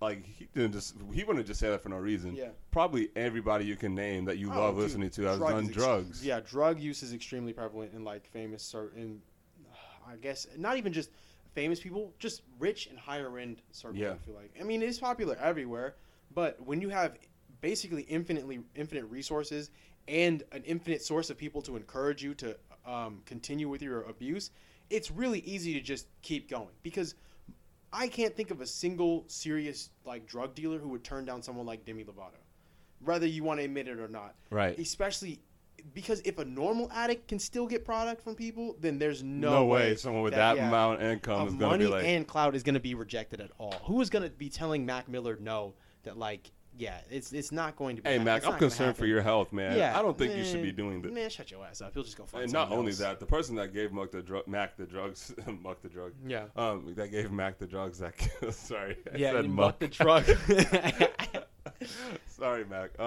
But the people that gave Mac the drugs that killed him were... wasn't he on trial? Didn't he get arrested? He did. They actually got indicted. Let's go. Yeah, there was 3 people charged with that. But yeah, they gave him counterfeit shit. Yeah. So it wasn't only like he just took a regular drug that he used to take before and he just randomly died from weed? it. Was he smoking weed that was laced with fentanyl? No, it was cocaine that was laced with fentanyl and like Xanax and something. But yeah. Either way, he did not expect any fentanyl in his drugs that he was taking, and it killed him. Yeah. You know, obviously, like people are less sympathetic about that because they just treat addicts with so little regard and so little compassion. But even though it's a chemical disease. imbalance as much as it is a mental one, so it's not even like you can really fault them on because it is a disease. I think that's the best way to describe it. It affects your brain as much as it does affect like your mood and your personality or the actual physical chemical part of your brain, not just the emotional level, I guess.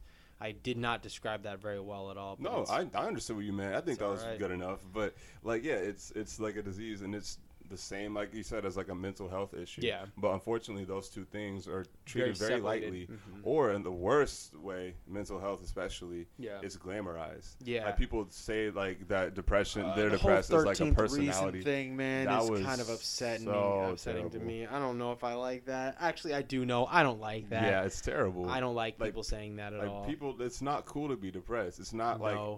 People think but that's the crazy part. It is cool to be depressed. That's the wild part. You can't even really say that. We can say that as more emotionally mature people, but for majority of people, nah, dog. It is 100% in to be sad and be depressed. You can get away with that shit 100%. Well, that's what I meant. Like I'm saying, like literally as a fact, it is not a good thing to be depressed. Yeah. But yeah, it's so sad to say that. Yeah, it's like hip to be depressed, and everybody's like just saying, you know.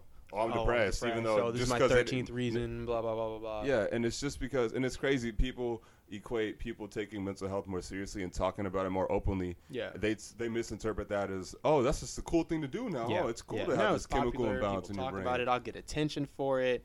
Not every person is like that. And then I'm going to delegitimize people that actually go through this shit. That's what I was going to say. There are people who do, so it ruins the people who don't. Yep. Not a good look at all. I think euphoria is a dangerous subject. I watched a video a while ago of a young adults counselor or a therapist, not a counselor. He's a therapist. Okay. I can't remember what age group he did, but I think it was high school students. And he was saying how books like or how TV shows like 13 Reasons Why and some other big Green. I think it was a John Green book that talked about depression and suicide. And there was a couple more. It might have been My Fault.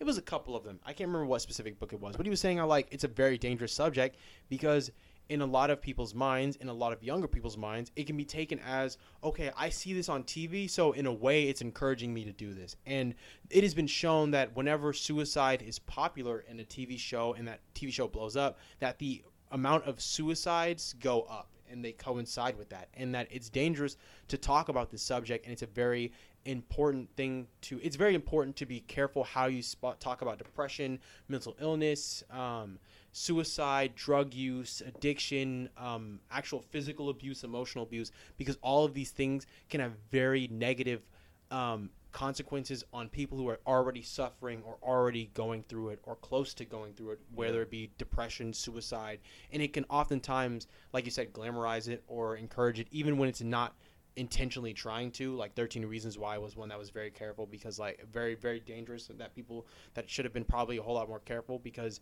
it just encouraged people to make tapes about their suicide, and it just encouraged people to make suicide. And even though it didn't mean to, it is still factually proven that it did. So you can't. It's not one of those things where you're like, oh, well, like maybe it might have encouraged some people. Like no, it has been proven that once this stuff happens in young adults, the amount of suicide threats, suicide scares, actual like suicides goes up after it got popular.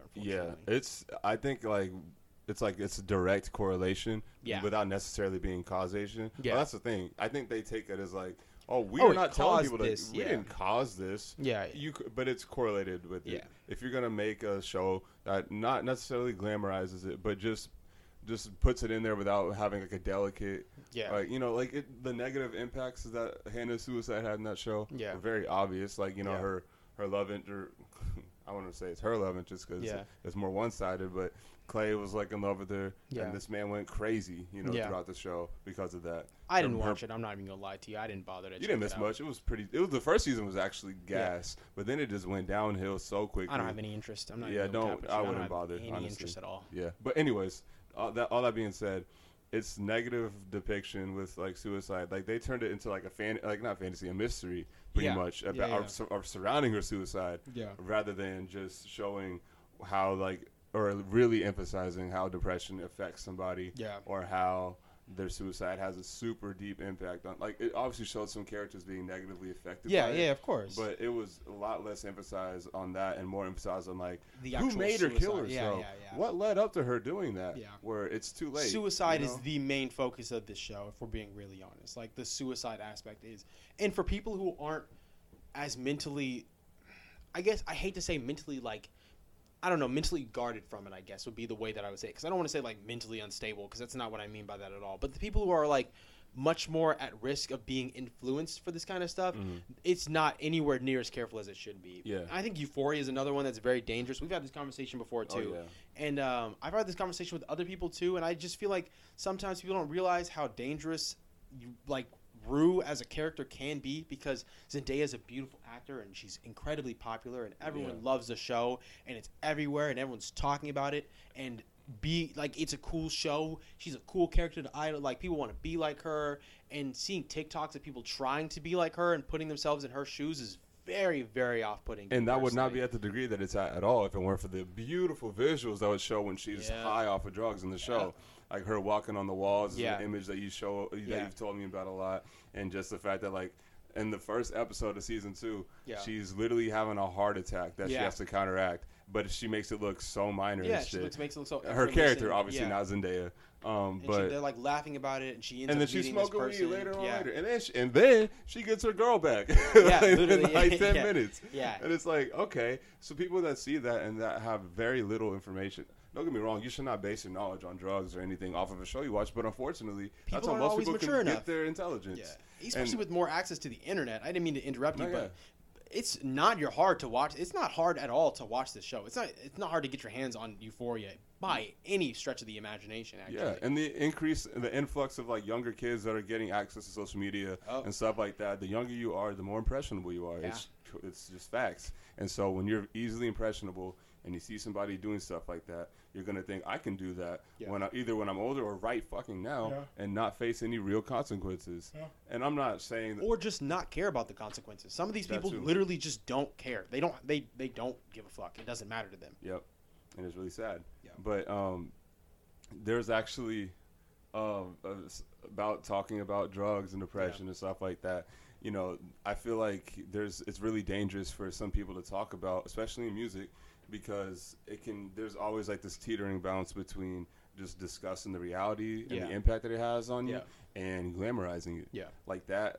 That's another reason why I love Mac Miller's music. Yeah. Is because he was so open and candid about his depression and his drug abuse. And he wasn't bragging about it. Yeah. He talked about doing drugs all the time, but it wasn't just like, I just did some cocaine. Yeah. It was like white lines be numbing them dark times. Yeah. He has various bars that are like I think he also addresses both sides. Sure, he does have a couple bars that come off a little more braggy when it comes to like smoking or like, getting high or whatever, something like that. But they're not like the main selling point of his his relationship with drugs. Not at all. And Faces is one of my favorite projects by him. Yeah. It's a 25-song mixtape where the whole thing he's talking about his relationship with drugs. Yeah.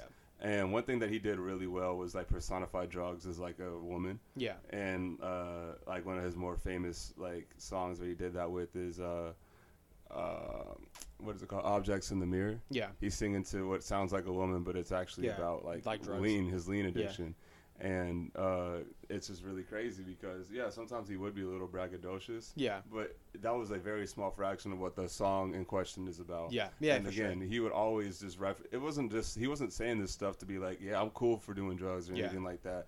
He's saying it because, like, I'm doing drugs because this is what's happening in my life. Yeah. My life is very unbearable sometimes, and I need these as an escape. And and he even says in songs like warnings about like don't do what I do. Yeah. Like his song Angel Dust, like he says it in the outro like 5 times, don't fuck with the angel dust. Yeah. Even though he's making a song where he's going on these hilarious and crazy adventures, like they're crazy and they happened to him and they were scary and awful experiences. Yeah. And he's saying in the end like don't fuck with the angel dust. Yeah. Like he's not saying it to be like to encourage you to do it. Yeah. Angel dust is so cool. Yeah. He was just able to really. I just loved how he was able to talk so candidly about depression and drugs, but not make it corny like we talked about earlier. Yeah. I think that's why I loved Acid Rap too. Is Acid Rap was another one that made me feel a little more, I guess, a little more respect for Chance the Rapper in the way that he approached the topic.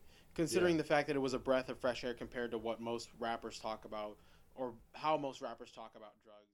Hey, what's up, everybody? Yo, what's up, everybody? How you guys doing? We had to make a little impromptu ending there. We ran out of storage device, actually. Yeah, so kind of messed up a little bit. That's all right. It's our first time doing this, so forgive us. But a little candid. Speaking of it being our first time doing this, though, we've had a great time. It's been a lot of fun and a great new experience. Yeah. And, shout out to the people that influenced us in doing this. Yeah, shouts out Preston. Especially Preston at work. Yeah, he introduced us to the technology that we're using to make this, and he has a podcast of his own. You want to tell him about it, Jalen? Yeah, of course. It's Married with a Slut. It's on Spotify and on Apple Music and a couple other streaming platforms, I'm pretty sure, but those are the big main two. It's basically about him, Preston, and his friend. Preston is married, and his friend is single, so they have very different dating lives. So they kind of talk about how different that is and some of their like stories, doing random stuff or whatever. It's hilarious. If you enjoy our humor, you definitely should check them out. You should probably just check them out regardless, honestly. Oh, for sure. Once again, that is Married with a Slut. And I have to give a big shout out to my girlfriend. She's been super supportive and definitely been very encouraging for me.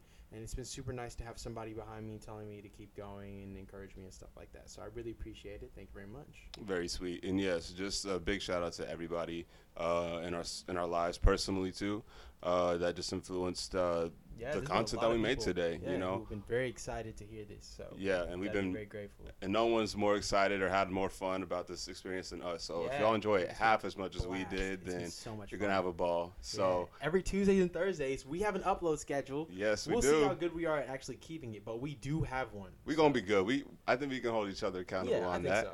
And but this has been the first episode of Sample Please. Yeah. So thank y'all for listening. If you happen to be listening still from the jump, I love you. Thank you so much. Y'all are real dedicated fans. So when we get millions of fans, we're going to remember y'all the most. It's going to be the 4 or 5 viewers who were like, yeah, man, I was there all the way through for the first episode. Yeah, we know you lying, by the way. But we're not afraid to call you on the BS. But not at all. But, again, thank y'all. And we'll be back this next Tuesday. Let's Peace out. Adios.